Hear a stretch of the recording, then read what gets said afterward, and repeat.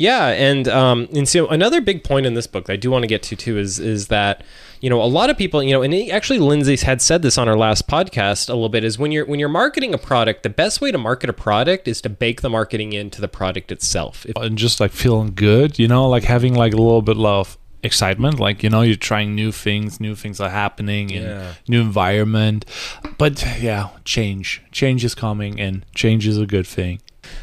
All right, welcome everybody to the Infinite Creative Podcast. My name is Sean, and in person we have Fitzy. Woo! Well, on this note, I'm also like Fitz or Michael Christopher Fitzgerald. Just call me Fitz. It makes it easier. Yeah, call him Fitz. I call him Fitz. But yeah. Welcome, everybody. Today we are here in person, and we're going to talk about some interesting stuff. I guess, first of all, I wanted to talk about just speaking up and kind of the importance of speaking up in situations. Our first podcast ever was kind of talking about how Donald Trump, made an airplane, and the design team never spoke up, right? So he made all these dumb decisions, and then it cost a lot of money because nobody wanted to speak up.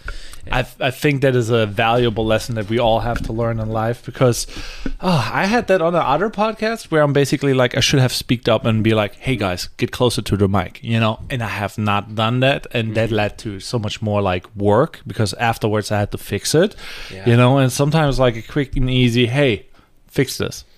Yeah. I mean, so with clients, it's hard to speak up sometimes because you want people to be happy with you, right? You don't want to like stop the flow. And that's something else I kind of want to talk about later in this episode too, is flow state. I think I've brought it up before on the podcast, but I really want to dive into it a little bit. But anyway, to come back to this subject, I think it's hard to tell a client no, I guess, or at least it can start to, until you get practice. So I guess that's kind of my next point too, is like, I guess it takes practice, right? Yeah, practice makes perfect, but like, how often do you want to tell a client no? Right, exactly. Because it's tough, right? If you start to say no more than you say yes, I've always learned that that's a good way to turn people off, right? Yeah. So it's a delicate balance, right? So how do you handle that, I guess, when they're saying dumb things, but that half of those dumb things really will need to happen? How do you handle that? I mean, like, first we have to set the stage. Like, who is the client? How desperate do we need them? Where are we involved in this stage? Are we like the guy who's shooting the shots, or are we just like a wheel on the cock? That is like where I'm like, sometimes I confuse the two. Like, I'm the expert and I should tell the client what to do because they expect that. Right. But then there's also situations where the client thinks he's the expert and he wants to say what he wants. So especially in videography, it's like you do what the client wants or you do what you want, because it's like, you either make art that is like highly specific to you, or you sell a product that is highly specific to them. Well, exactly, and I love that you brought that up. That it's not all about you, right? I've run into that even myself a few times, where something doesn't meet my level of quality, but that doesn't necessarily mean it doesn't meet the audience's level of quality, right? I think we've talked about it before, that sometimes things can be too perfect, and so there's that balance, right? Yeah, my favorite actually is like when you have like those Instagram accounts and have all those branded, really nicely polished, like, profiles, and then it's just like, yeah, this is perfect. It's too perfect. This could be like from a bot, and now it's just like you need a little bit rough around the edges in a way. Yeah, and I think for me, like, I'm someone that I think is very guilty of trying to control the whole thing, right? I don't like to lose control over stuff, so I a lot of the times in a project have to kind of be like, it's okay, just let it go. Like, sometimes things need to be a little rough, right? So there's a lot of, and for me, I tell people like, if you're ever in a meeting and a client says something, but they're in that flow state again, they're moving, they're loving it, and you don't want to interrupt that, is write it down, right? So if I have a problem with something you say, that's when I'll kind of take a note, like, and so if it's really bad, I'll address it later, because, if you interrupt that flow state, it's pretty bad, right? When people feel like they can't be creative anymore. Yeah, I feel like also like meetings are like a very weird thing, because like on the one side, yes, meetings are kind of needed, but sometimes they're just like, nothing is happening. And I kind of hate that aspect about meetings. And when you write those things down, it's like, okay, now I have a list and more problems than I had, before, what is kind of annoying. Yeah, well, exactly. And it is interesting, those meetings where you go in with zero problems and you leave the meeting with all these problems. You're just like, I fought with Gucci. Yeah, it's really funny because, kickstart meetings, like, when you're kicking off a project can be really exciting. You know, it can be like, oh man, we're really jiving, we're moving 1,000 miles per hour. But it's funny, those kickoff meetings where you leave and you're like, we were going to be 1,000 miles per hour, but now I feel like I'm going to have to write some emails. I'm going to have to do some phone calls. Like, yeah, that is like one of the things where it's like, okay, should you actually even speak up on the meeting? You know, that's like another thing. Like, how important is the problem? That is like another thing. Like, having problems, like sometimes it's better to not even mention them. You know, sometimes we can fix them in post. I don't know how that is on the web design, you know, thing where you can address things later. But I personally think like, yeah, not all problems need to be addressed instantly. You know, you can just fix them in a way, but yeah, sometimes you have to speak up and say like, 100%. oh, yeah. Well, 100%, yeah. And I mean, I think in website world, it's change logs, right? It's we launch and then we have an update and another update. It's like video games. You're probably used to that, where like every video game has updates, right? It doesn't ever launch perfect either. So in the web design world, it is definitely built in. What can be hard is teaching the client that that you're interrupting the flow state now, right? Yeah. That's the hardest thing too, is when you're flowing and the client's like, no. And before you know it, you're like you're having a hard time.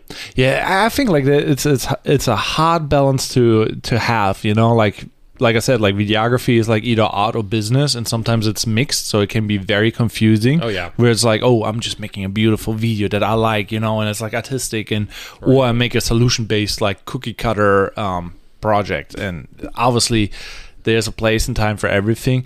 I don't know how you decide where you have to speak up and where you don't have to speak up. What are you like? Okay, what are your non-negotiables where you speak up?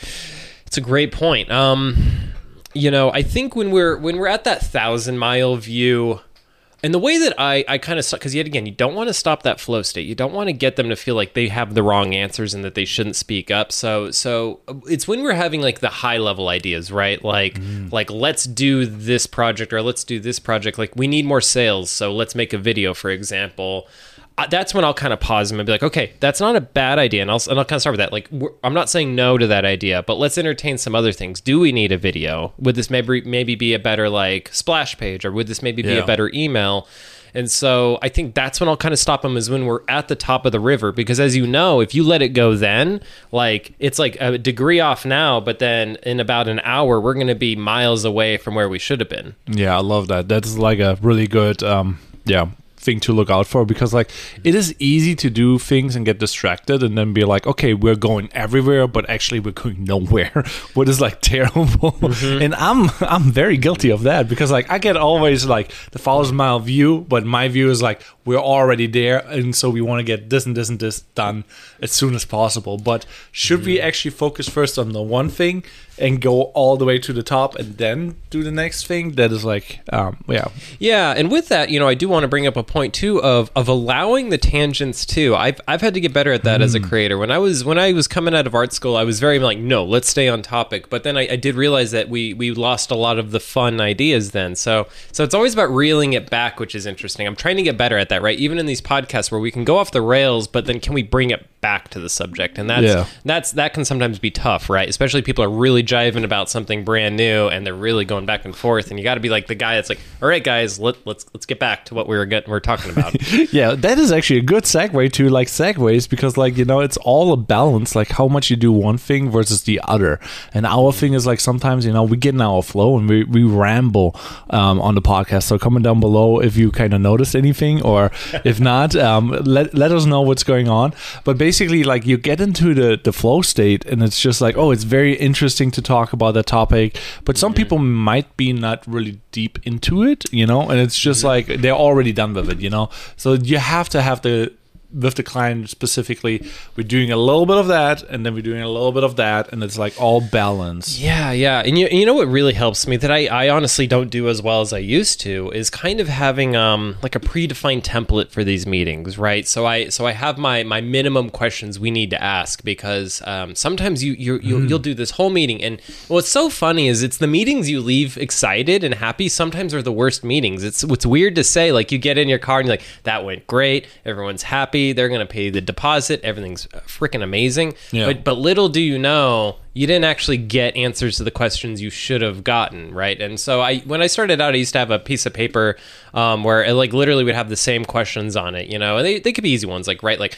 timeline, budget, key stakeholders. And you'd be surprised how many of those you forget to ask when you're in that flow state, right? You're not asking them like, okay, who are the people that are reviewing the project, right? What's the timeline of the project, right? How are we going to handle me getting paid? Well, that should be number one on the meeting, because, we don't mess around with that. I'm just kidding. Get paid. But yeah, so it's like, so I actually need to bring that back. I've actually found some client meetings recently where I'm like, oh, I actually have to send them another email because I didn't ask them a question. And as you know, with some CEOs, you only get that meeting. They don't got time to answer the emails after the meeting. I'm getting used to this now, because like with my new client, it's like, yep, you get the minimum attention that you can get, and they don't mean it bad, but it's just like, well, they don't have time. They're doing 20 bazillion things, and now here you are trying to cramp everything in a meeting, but you forget it. So a to-do list and a checklist in general, this is good advice, Sean. Yeah, I need to take it. But me too. But so there, and with that being said, one of the important questions I would ask in a meeting too is, if they are busy, if you are talking to the CEO, ask them, who under you can I ask for some of this information? Is there someone that can give me some of this stuff? And, and you kind of do it from a place of empathy. I know you're really busy, Fitze. I know that you're running this whole international company. Is there someone under you? Do you have an assistant? Yeah, a couple under the table. No, I'm just kidding. Oh, what the heck?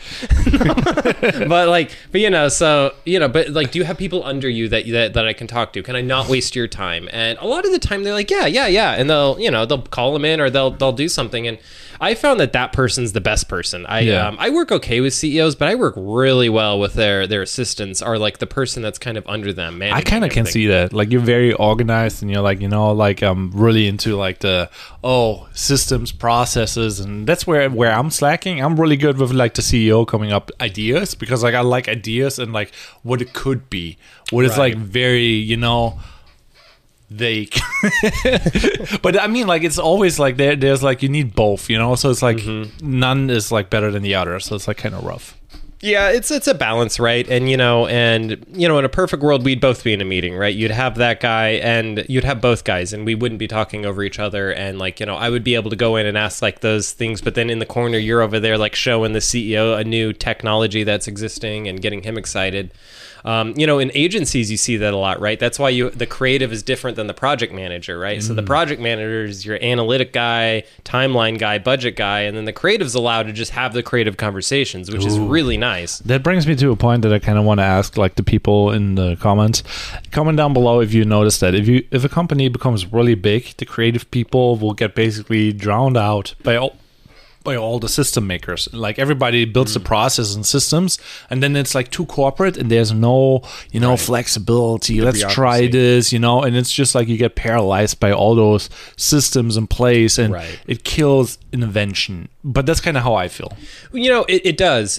And I think one thing you'll find a lot in agencies, and I'm not sure if this really is unique to when I started working, but I feel like it really started to take off once I started working professionally, is the idea of the agile methodology. So a lot of agencies use an agile type of view when they make teams. And so what do I mean by that? So the old process, like back in let's say 60s or 70s in an ad agency, was that like, we have a client, Heinz Ketchup, right? You are assigned to that account going forward forever, right? But what they found is then you get people ingrained, right? And then you're under the account exec, and then he's the one that's guiding all the creative. You're not being able to guide the creative. So what a lot of agencies do now is they do an agile kind of flow where you work on Heinz for a month, and then we're pushing you to another project. And so you never have the exact team. You're always moving around. And what that allows is, first off, the creative never gets bored. You're always keeping your mind fresh on a new project. But also, it doesn't allow people to get ingrained on top of you. You don't feel like, oh, well, Frank above me is always the account exec and he never lets me talk to the client, and this is just how it's going to be going forward. It's like, no, that was on Heinz. Now you're on a different project, different account exec, different client. And so I feel like that works really well. I when I started doing that, getting in the workforce, I just could feel that it was nice. I'd be on one project and feel really trapped, and then the next week they'd put me on another project and I'm like, whew, free. Whew. Yeah. I mean, like, that is really good for the workflow in general, and just like feeling good, like having like a little bit of excitement. Like, you're trying new things are happening, and new environment. But yeah, change is coming, and change is a good thing. Yeah. Change. Oh, okay. Yeah. What do you mean by that? Segments, because like I feel like I want to know about the book that you brought out. Tell me about the book, because I saw it and I really liked the design, and it reminded me of Milka, the company in Germany where it's like a big chocolate company where they have a purple cow. So interesting. Okay, yeah. So so for everyone out there, Seth Godin, I have a few of his books. He's a marketing genius, but Purple Cow is an amazing book. A very simple book. I love Seth Godin's books because they're all so small. You could read them on an airplane ride. But what's cool about Purple Cow, I would say the entire point of this book is creating something remarkable, right? And how right now in the internet world, in the world of social media, a lot of us tend to want to follow the trends, right? So right now that's AI. Right now that's, it's whatever. It's X, Y, and Z where, I saw that on Instagram. Now I'm going to do that. Or, I see this product. I'm going to go for that product. Yeah. Where in this book, he said, Seth Godin's making the point, in a large way that doing something remarkable is not as risky as you may think. That and that, so for example, like an example he has in the book is, the paint industry. So the paint industry didn't change for hundreds of years. A paint bucket has been the same since 1900 to now. It's hard to pour. It's hard to open. It's hard to keep closed. There's all these problems with it. So then there was one paint company, I think Maxwell, that was like, you know what? Let's change the packaging, right? Because nobody gives a crap about the bucket. They just use the bucket to get the paint to the thing. Ooh. So can we make that better? Can we just make that experience better? And then that quadrupled their profits, just making an easy pour can, and that's it. And so it's like, can you make a part of what you sell remarkable? Is there something you do that can become remarkable? Oh, I like that, because like books have like such knowledge and like nuggets sometimes in there. Mm-hmm. We always hear like stuff and we don't implement it. So it's like one thing you learn something new, but like books are like amazing because you find those nuggets and it's like, oh, maybe I just have to package my video package a little bit different and it's like converting better, or maybe I have to change the logo a little bit and it pops more, or all the fancy words for well, and it's the things that like a logical thinking person would be like, oh, that's a waste of time, like that has nothing to do with the project, but it's the touch points that really make the difference. There was this girl that I went to school with. She was this cute like Thai girl, and she was just this little like joyful girl, and she like did so good at creating stuff, and she would just beat us up in the critiques. Like the teachers loved her stuff, tear my stuff off the wall, and just like praise her. But one thing that she did when we would have like a guest come in, like a famous designer would come in, and we'd all be nervous, we would all be dressing nice, we'd have our business cards ready. But you know what she would do? She would make an origami thing for that person that they would unfold, and it would just and it had all these cute little stickers in it and candy, like little Asian candy, and she gave that to every single guest. And so she actually got in with these famous designers, and now she's like in these amazing agencies. And is it because she's an amazing designer? Yeah, but is she better than any of us were in the room? Maybe, but maybe not. What it was she did something remarkable. We're all sitting there with like a business card, a little rectangle piece of paper, thinking that's going to be remarkable. And she went out of her way to make origami, to put all these special things in there, and even put the guy's name in there. Dang. And that's special. Yeah, it's like the little things that go far, like we do that with our Etsy orders. Like we have like our online shop, and we're shipping stuff out. The easiest way to get like reviews on Etsy is like to do something personable, so you basically just sign the shipping label, personal, with like hand drawn, not like printed with like a thank you note. No, hand drawn. Yeah. Thank you for your purchase. Thank you for this, or because like right now we're real people selling real things. 100%. And it's like we're not at the scale where it's like, okay, we need to ship out 10,000 products, so we should not act like it, because like that's the other thing, if you become too corporate and you don't do the special things, it's planned. It is. It's true. I mean, it's true, and it's dry. We live in such a dry world now. I feel like everything's Helvetica. Everything is like this very simplistic, modern. Like everyone's trying to be safe. Everyone's trying to be vanilla. Nobody, even in the things they say, they don't want to offend you, or they don't want to, So one thing I used to say when I was in the print industry a lot more is, when the first email came out, it was a big deal. When people got their first email, they were like, "Whoa, I got an email." Now you get an email, you're like, "Meh, who cares?" But if I give you a handwritten note, Now it's special. Something that lost its value has now come back.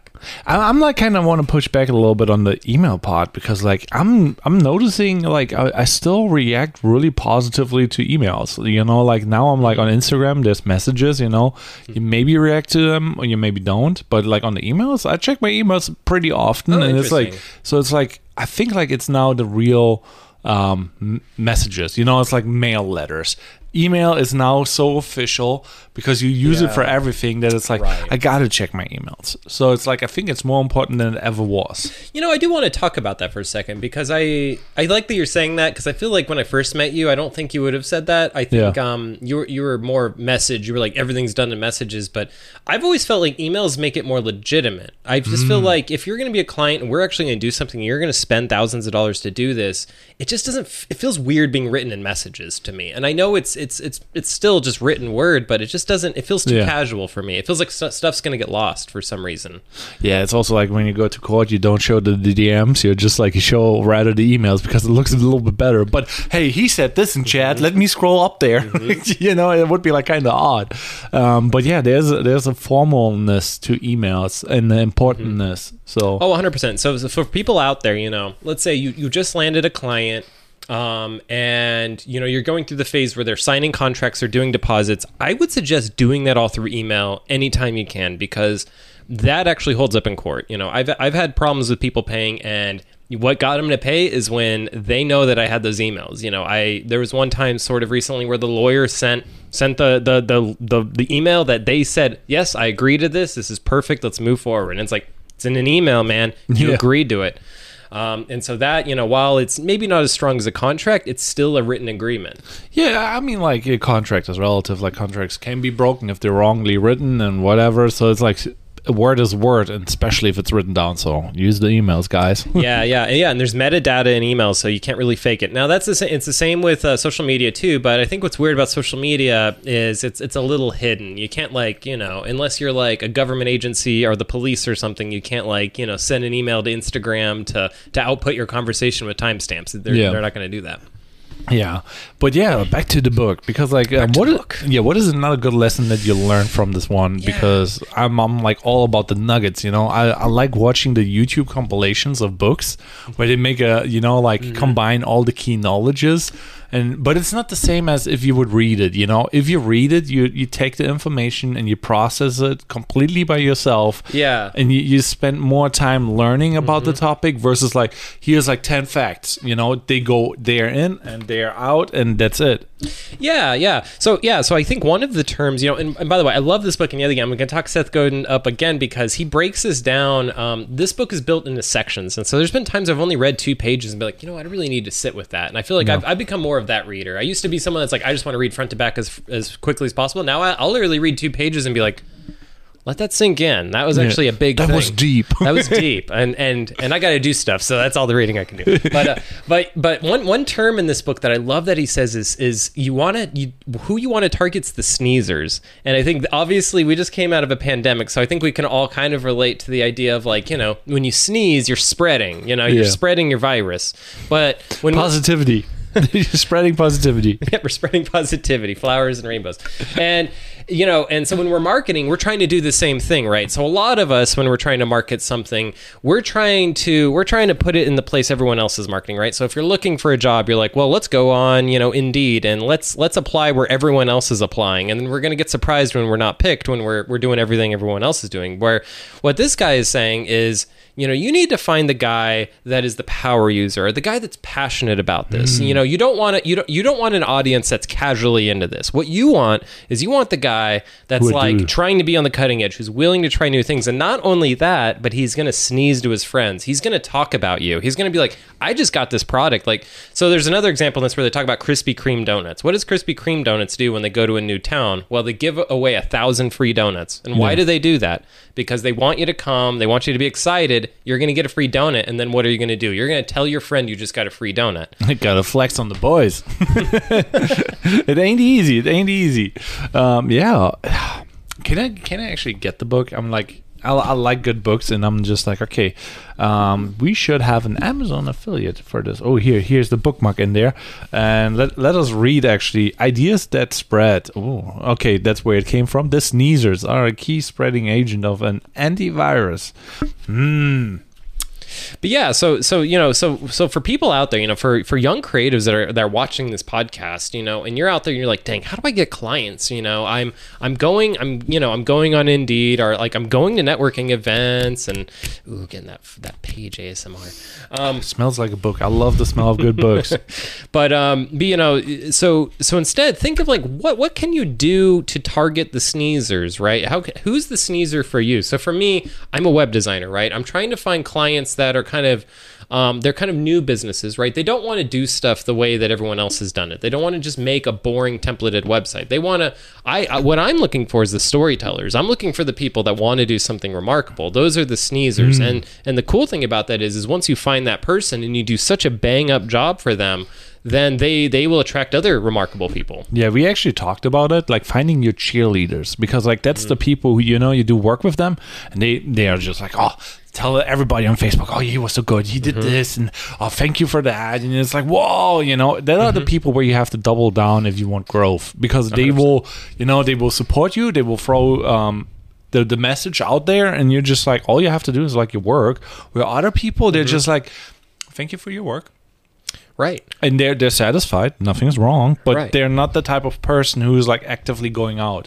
And there's like different people for everything. So it's like sometimes it's good to know who are the cheerleaders, what type of people are around you and with who you work. Yeah, and so another big point in this book that I do want to get to too is that a lot of people, and actually Lindsay had said this on our last podcast a little bit, is when you're marketing a product, the best way to market a product is to bake the marketing into the product itself. If the product sucks, it doesn't matter how good the marketing is. Yeah. So I've been trying to think about that, me as a designer, right? So like, so even when we have guests on this podcast, I've kind of talked about how I even have a checklist of like, I make sure to say thank you. I make sure to tell those guests when the episodes are on, because that's the product we're selling. If the product isn't good, it doesn't matter how our SEO is and all that stuff. Like, if it sucks, it sucks. And so I think for us, like, we always have conversations in this podcast of like, how do we make the podcast better? Because if the podcast is better, if the product's better, the marketing almost doesn't even need to be there, because it's going to spread on its own if it's amazing. Oh, we talked about those pictures. If you're like a picture perfect girl, it's really easy to grow because like the product is good, and it's like good design. If you're like very pretty, it's really easy to grow on social media. If you're not, then it's like, okay, now you have to compensate with quality. And that's where you're like, okay, now we have to have the checklist. We have to have this. We have to have that, But if you're ultra entertaining, then you kind of like, that's bonus points. But it's like, it's super hard to do. It is. And we could dive a little bit into that. I think it's interesting, the kind of... the hot girl on Instagram, and there's probably hot boys too. It just that kind of the look, the visual is so big now, right? Like if you look like an actor but you're doing something people are attracted, but I think it's a little dangerous though. I may be wrong, but I feel like if people come attracted because you're hot, you're like a hot painter. Are they there for the painting, I guess? And that is the thing, like that is the curse that they have. Usually they are not that talented, like, sorry for throwing shade, but it's like, you kind of get lazy because you get everything for free, So it's like, if you don't have to work for it and it's just like you get it, it doesn't mean that they're bad, but it's like you will be not on the same level as somebody who is like has less benefits basically, and they're just like they have to push 100%. Way harder and they have to spend more time where 100%. It's like it is a trade-off, but if they are smart then they can compensate for that. But it's like there's like we have so many stats as a person where it's like you got to focus on your on your knowledge, so that you just have that, then you have your entertainment, charisma, then you have like the the skill itself, whatever it is, and you have to build everything out. But if people come to you just for the looks, they ignore your art, but they give you the attention, and you maybe misinterpret that as like, oh yeah, I'm good. Exactly. How do you read the feedback? You can't. You know? Such a great point. Such a great point. I mean, even in this podcast, you've always brought up the really good point of like, don't get stuck in the numbers. The numbers mean almost nothing. Like, don't sit there and think that just because the likes are going up, just because you're getting more comments, that it's actually leading to a better business. It may not be. You actually actually need to turn over stuff. You actually need to have stuff work when you get these views. I think that's the interesting thing you see. When you have the hot girl or the hot boy and they get all this stuff, but it's like, is it closing though as much as it could, right? Like if you're getting 50,000 people liking something, you should be closing a lot more. Why not? Well, then it's probably because you're not actually selling the thing you're trying to sell. Also, you need to know how to sell stuff and have stuff to sell, because that's also like a thing. If you're like just like getting cloud fame for just like doing mundane things, or you know what I mean. So it's basically like you get the cloud, but you don't have a system in place because you never really had to thought about making a living off that. So if you kind of entitled for like good upbringing and you have money, and it's just like now you're running a big account with like not pulling in the money that you could pull in because you never was poor, so it's like there's like levels of effectiveness, so it's kind of good to be in handicapped, but it's the long game in a way. It is the long game. I mean, so I have a friend, we'll probably have him on the podcast here eventually, where he's learning to be a developer, right? And right now he's a general manager at Subway, so he's just working at Subway. He gets yelled at homeless people all day. He's just making sandwiches, and then at night, all night, he's learning how to code, right? Yeah. And and he got discouraged. We were just talking last night, and he was just like, "Yeah, man, I just don't know how I'm going to be. I'm going into these interviews with people that have 4-year degrees and have done all these jobs, and I'm like, yeah, but guess what though? Half these people have never worked a real job. They had mom and dad pay for college, straight from college, went to the office job, and they've never made less than $50,000 a year. But you're hardcore. You know what's at stake. And I think when people forget what's at stake, they lose that drive. And so for any of you guys out there, if you don't have a lot of money, you don't have the tech, you just live in a place where your creativity isn't really at your fingertips, just know that you're being hardened by that. You're becoming like a really powerful person. You're building muscles that someone in a cushy job just doesn't have. So yeah, on that note, I kind of want to jump into, because like it maybe resonates with a lot of people, because like there's different routes that you can go for your career.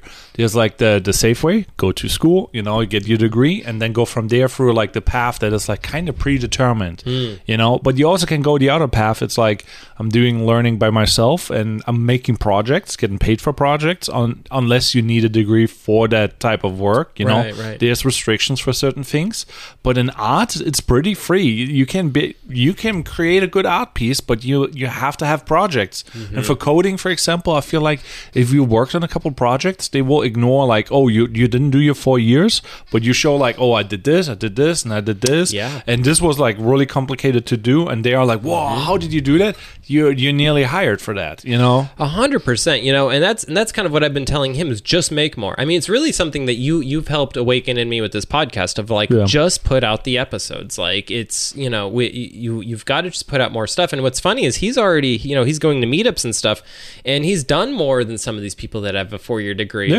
where they're like, well, oh my God, I've had 4 years and this guy's already kind of ahead of me, because he's just doing it.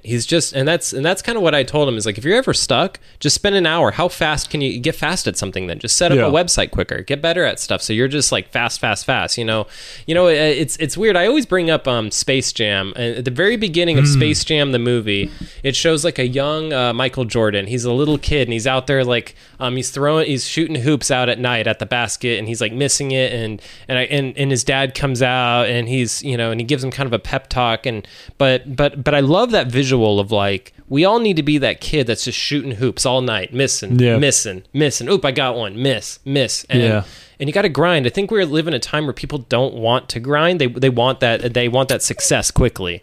Yeah, and also like it seems like people get the success quickly, but it is like I think like the best example is like the Bobby Althoff girl.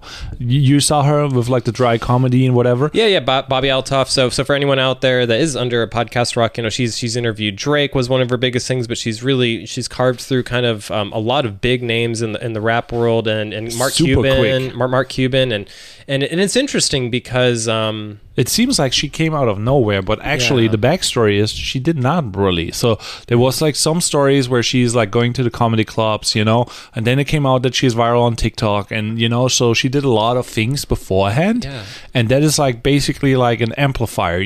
They're maybe not immediately helping starting a podcast and getting Drake on it, but if like you already have a TikTok following that you built over 10 years, or not 10 years, but you know what I mean, over a couple of years, right? And then you start something new, the chances are way higher that like the people who like you for this accidentally find you over there. It's like, whoa, so it's like it amplifies whatever you do, but people will see like on YouTube, like, she just did a podcast.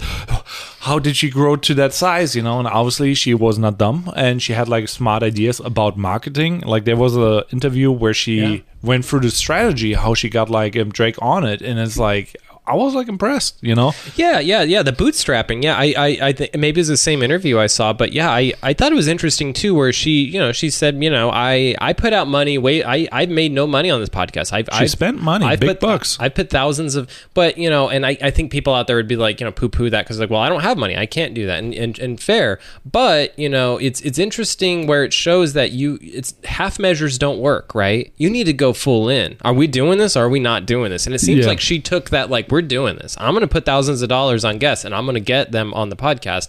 And I think she's easily made that money back. Yeah. On that note, also like, let's say money, because money is like a big one, but how many people actually do a post or actually do share a thing? It's like, it's just work, and like, or tag a person or ask a person, can you do me a favor? It does not even have to have money involved, because like we can use that as an excuse. Like she had enough money to do that, but she actually thought about a concept like, how do I get a person to share my post or connect me with X, Y, and Z? And that's kind of what she did really well. And I'm like, she put in the work and she thought about that. And the thinking and actually putting in the work is more important than like what vehicle you use, and using money versus like using favors of a friend, Yeah, and again, I kind of want to bring it back to being remarkable. Like, why is her podcast doing well as well? Well, it's because they're awkward, and they're awkward on purpose. Like, you would think like if you're starting a brand new podcast, you would want to be like, kind of how we are. We're like, okay, well, let's try to relate to the guest. We'll be formal.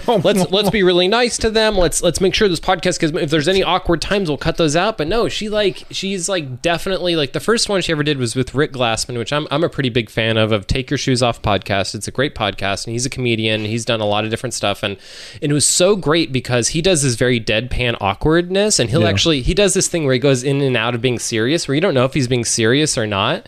And she handled it so well, where even throughout it, she's like, this is the second time I've cried in this podcast, and I'm and you almost see like this passive like argument happening in this weird way, and it's really cool to kind of see like she could have made it, very normal, very safe, very normal, but she made it awkward, and that made it remarkable. That made me keep watching. Is that actually now the purple cow? Is awkwardness? Yeah, no. Maybe. I mean, that was her purple cow. She did something special, something weird, unique on the podcast. I'm like, you could consider that as like, instead of like doing the great podcast, she called it a very great podcast and did the opposite.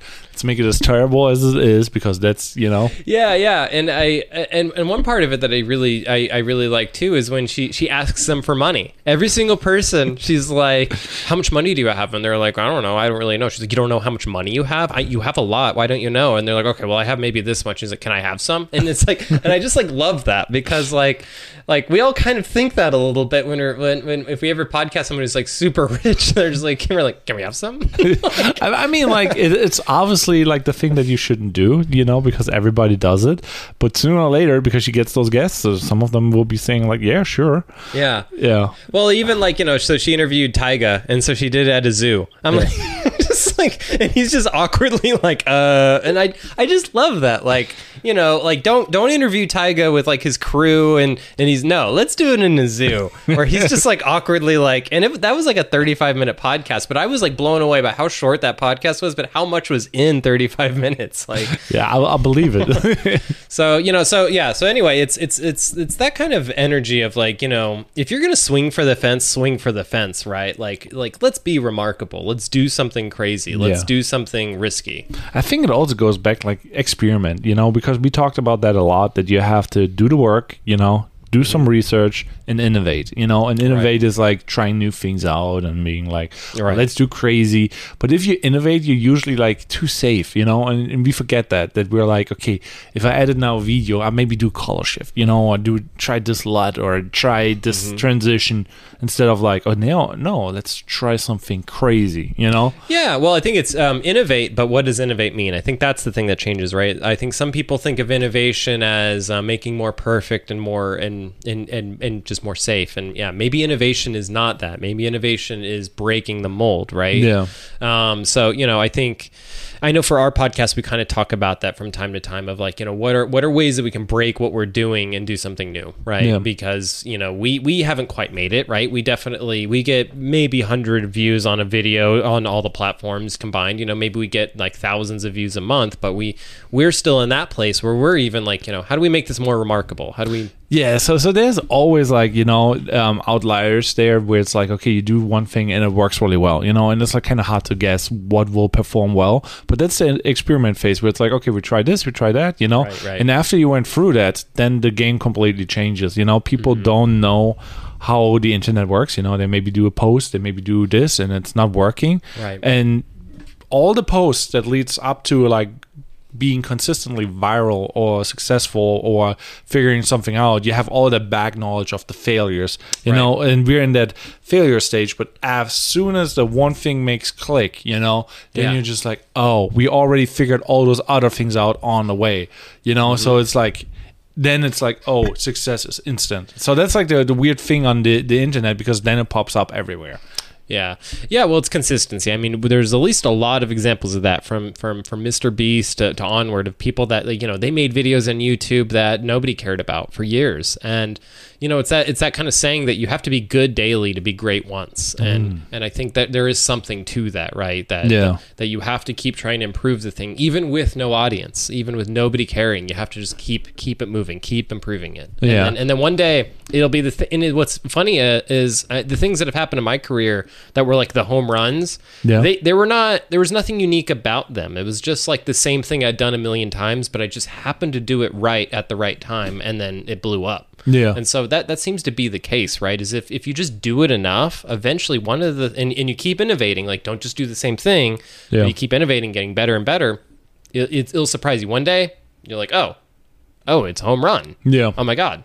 Yeah, and then it seems like, it came out of nowhere. How did that happen? And nobody will pay credit for like, you did like videos for like 7-8 years, and or built 200 websites or 100, or 50, whatever it is. Right. It's like, I never saw them.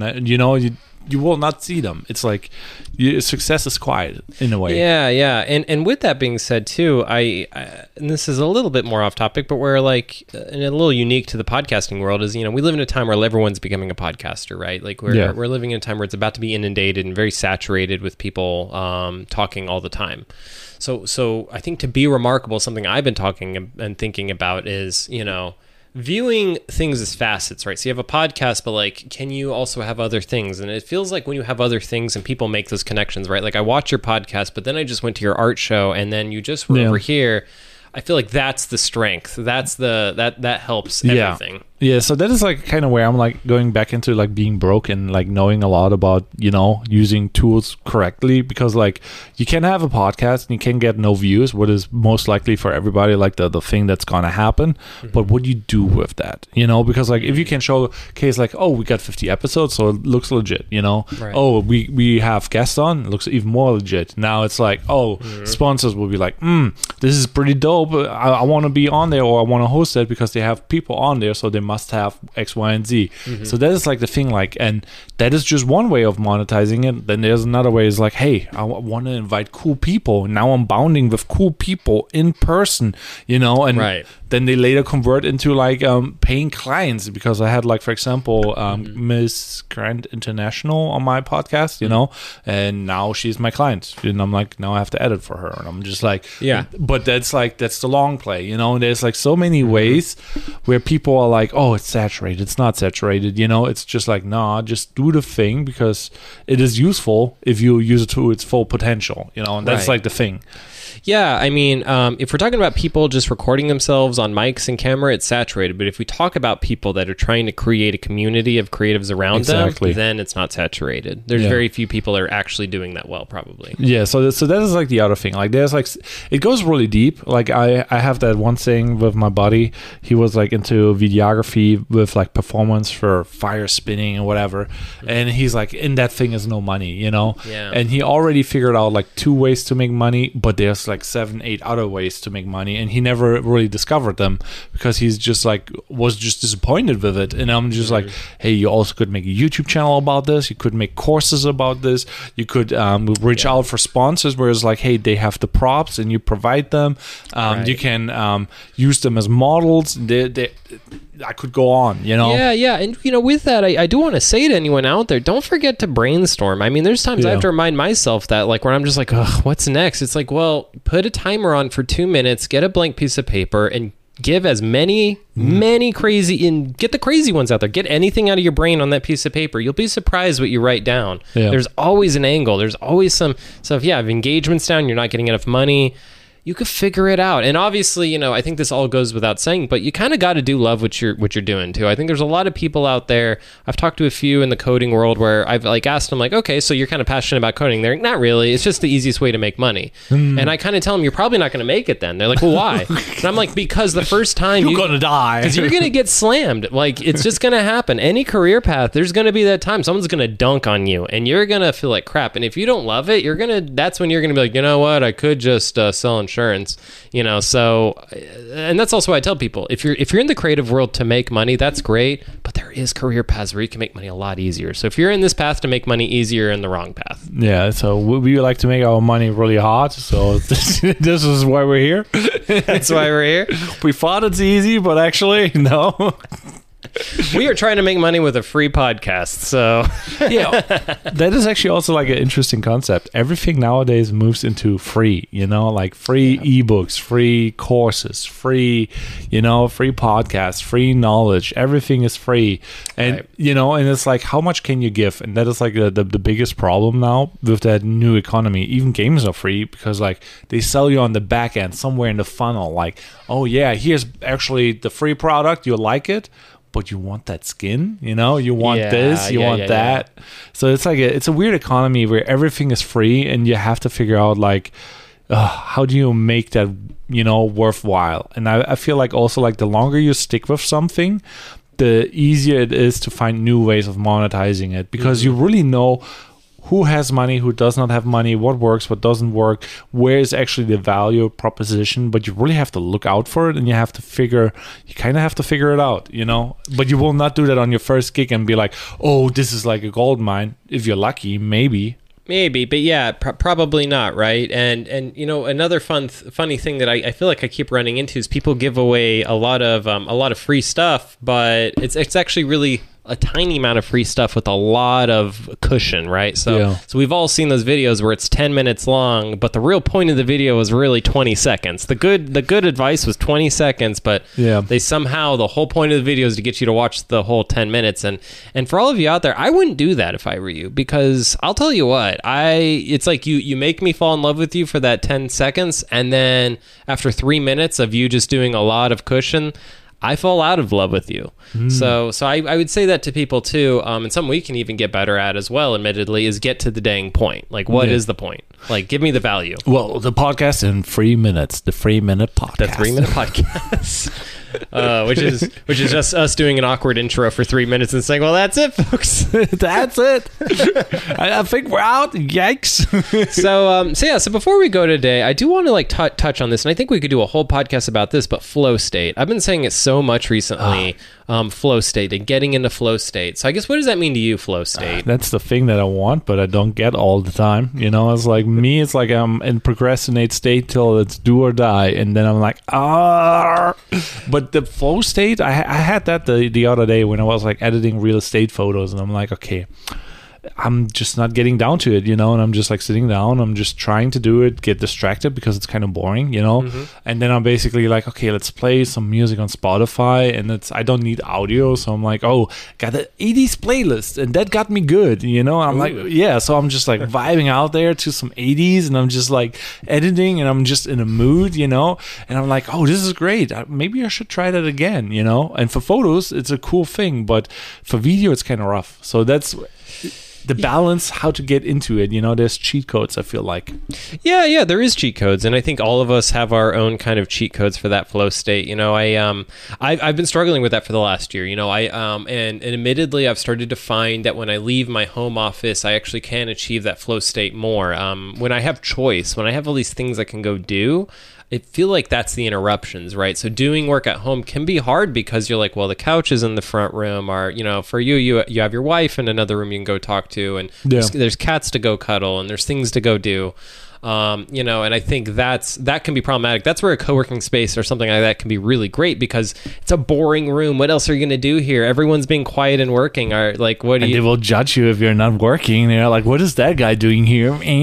A little bit. You do feel that because you see people like really kicking butt, and you're like, maybe I should be kicking some butt. But so and I love flow state. Like when I'm painting is a great example of flow state. I've gotten to a place now where I can paint all day without even realizing it. It could literally go 12 hours. Could pass, and I'm like, oh wow, I just painted that whole 12 hours. And so it's like getting that flow state's a very important place, I found. And so for you, it seems like music kind of helps. That's the thing that gets you in that flow state. Yeah, it's for me, it's like it's more the headphones and the isolation, and being like isolated and only have one thing to look at. And you see this place, let's look at it. There's so much stuff flying around, This is a German way of saying there's a lot of stuff. but I'm like, basically, I'm like, if it's not clean, I cannot get really into flow state. I love that you said that. Yeah, because I'm finding the same thing. Even just having a stack of business cards on the desk or something else, it can really just. So yeah, I'm the same way. I have to kind of clean everything off. Everything kind of has to be. Tunnel vision. You gotta get vision. Yeah, you gotta get the tunnel vision. You gotta get the headphones on. You gotta get set the mood where it's like, okay, I don't need to see the phone. The worst thing you can do is like have the phone right next to the computer, where it's like, I'm like, let's do. Bad. Yeah, so don't have the phone there. Have like your headphones on. Noise canceling is amazing because it removes like, let's say, AC, dryer, or whatever. Right. And then maybe some blue glasses, like to cut the blue light, but that's not really needed. But I feel like it builds a habit if you have your setup, Yeah, I think you're right. I'm someone that did blue glasses for a while. I don't really do them anymore, but yeah, you're right. Having that kind of thing, I set up my mouse pad, I put on my glasses, I put the case away, all these kind of things, you set yourself up.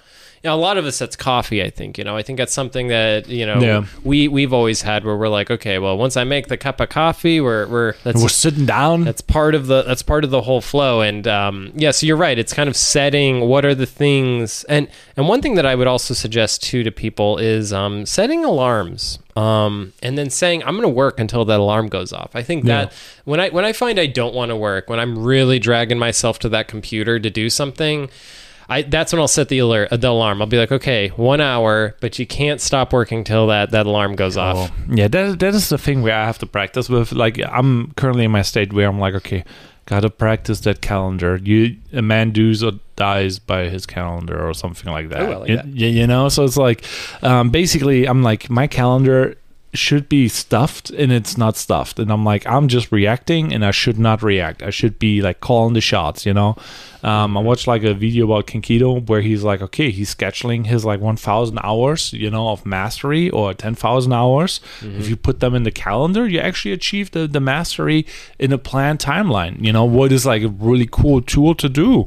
Like, you want to get your drone license? That's me kind of. I should schedule my time and just no matter what happens, do it. But yeah. Well, and daily, I think the daily thing is a big thing, right? Like when you brush your teeth, you're not thinking about brushing your teeth, right? When you're making your bed, you're not thinking about making your bed. The things you do every day, are the things that you stop to think about. So it's like for you getting the drone license, a consistent hour at a consistent time every day that you go towards doing that, right? I think that would get you to that flow state, because after the first week, I would argue that you wouldn't even that hour would go by so fast. You'd be like, God, I wish I had more time than that. But I think chunking things up like that. So for my painting, so one thing I've done in my creative life, because I found that I wasn't painting fast enough. Like the projects were always more important, right? Clients are always more important than these side gigs. So I've made a rule that every Friday morning I paint. No matter what, really. I mean, if everything's blowing up, maybe I won't, but it has to take that, right? And so So what's really interesting about it is I've created almost this thing of excitement about it now. Yeah. And I will say that too, is if you're excited to do something, that flow state is so much easier to reach. When you're like excited to do it, you're like, I cannot wait to jump into this. Yeah. You can instantly get to that flow state. It's actually kind of incredible how fast you go to the flow state when you want to do it. And I think like limiting it can do that too, right? So if I want to paint and I really love it, you would think, okay, well, I'll paint for 10 hours. Well, maybe that dampens it, where like if I stop at an hour and I'm like, but I still want to do it, but it's like, nope, time's over. Well, now you want to do it tomorrow even more. Like the whole thing with the thinking in general is like the more you think, the more problems you have. You know, it's like you overthink, then it's like, oh, should I really do that for 10 hours? You know, instead of just enjoying the moment and like, just draw. You know, and just like doing the thing and being like in the moment. And I feel like we are like so packed with action and things to do that we kind of lost the ability to just let go and be in the moment. And I feel like that maybe is like the flow state where it's like, okay, just let go and I'm like, do my thing and I have fun with it, you know, and do it as long as I feel like. But it's like, no, now you have the phone going on, you have this going on. I got to be there. We got to cook. What do we eat later on? You know, we have those artificial rules that kind of destroy the flow state where it's like, you know, a 5-year-old is like, I'm on the computer, I'm playing games, you know, he's not thinking about like, oh, I need to prepare food. I'm gotta need to go to work and gotta prepare this. You know, the less you think, the better you are in a way. If that makes sense. No, I agree. I think it's about like kind of lubing the path all the way to a good remarkable thing. Experience. Right? Yeah. So you don't. Yeah, so it's you know like I think a lot of people have heard the stories of Steve Jobs, right? Like he always wore a black turtleneck and like blue jeans because he didn't want to think too much. He didn't want to ever think about the stuff he's wearing. It was just another thing. So a lot of creatives will do that of like eliminate the data. You know, eliminate choice sometimes because, you know, we all want choice. We all want customization. Maybe when you eliminate that, it actually frees your brain up for other creativity. I like that. I mean, that's very powerful. So, but on this note, I feel like we kind of have to say, hey, comment down below how you get into the flow state because flowing ain't easy. Yeah. And with that being said, you know, we're having a lot more guests. So if you want a guest on this podcast, you know, someone who's going to be a great guest for this podcast, please hit us up. You know, we're still doing this. We're going to keep doing this, man. Yeah. Also, if you're a sponsor and you want to have your ad displayed, reach out. I'm just saying because we got banners, we got everything going, but it's up to you guys. Well, anyway, thank you everybody for tuning in for another episode, and we'll catch you next time. Yeah, have a good one. Bye.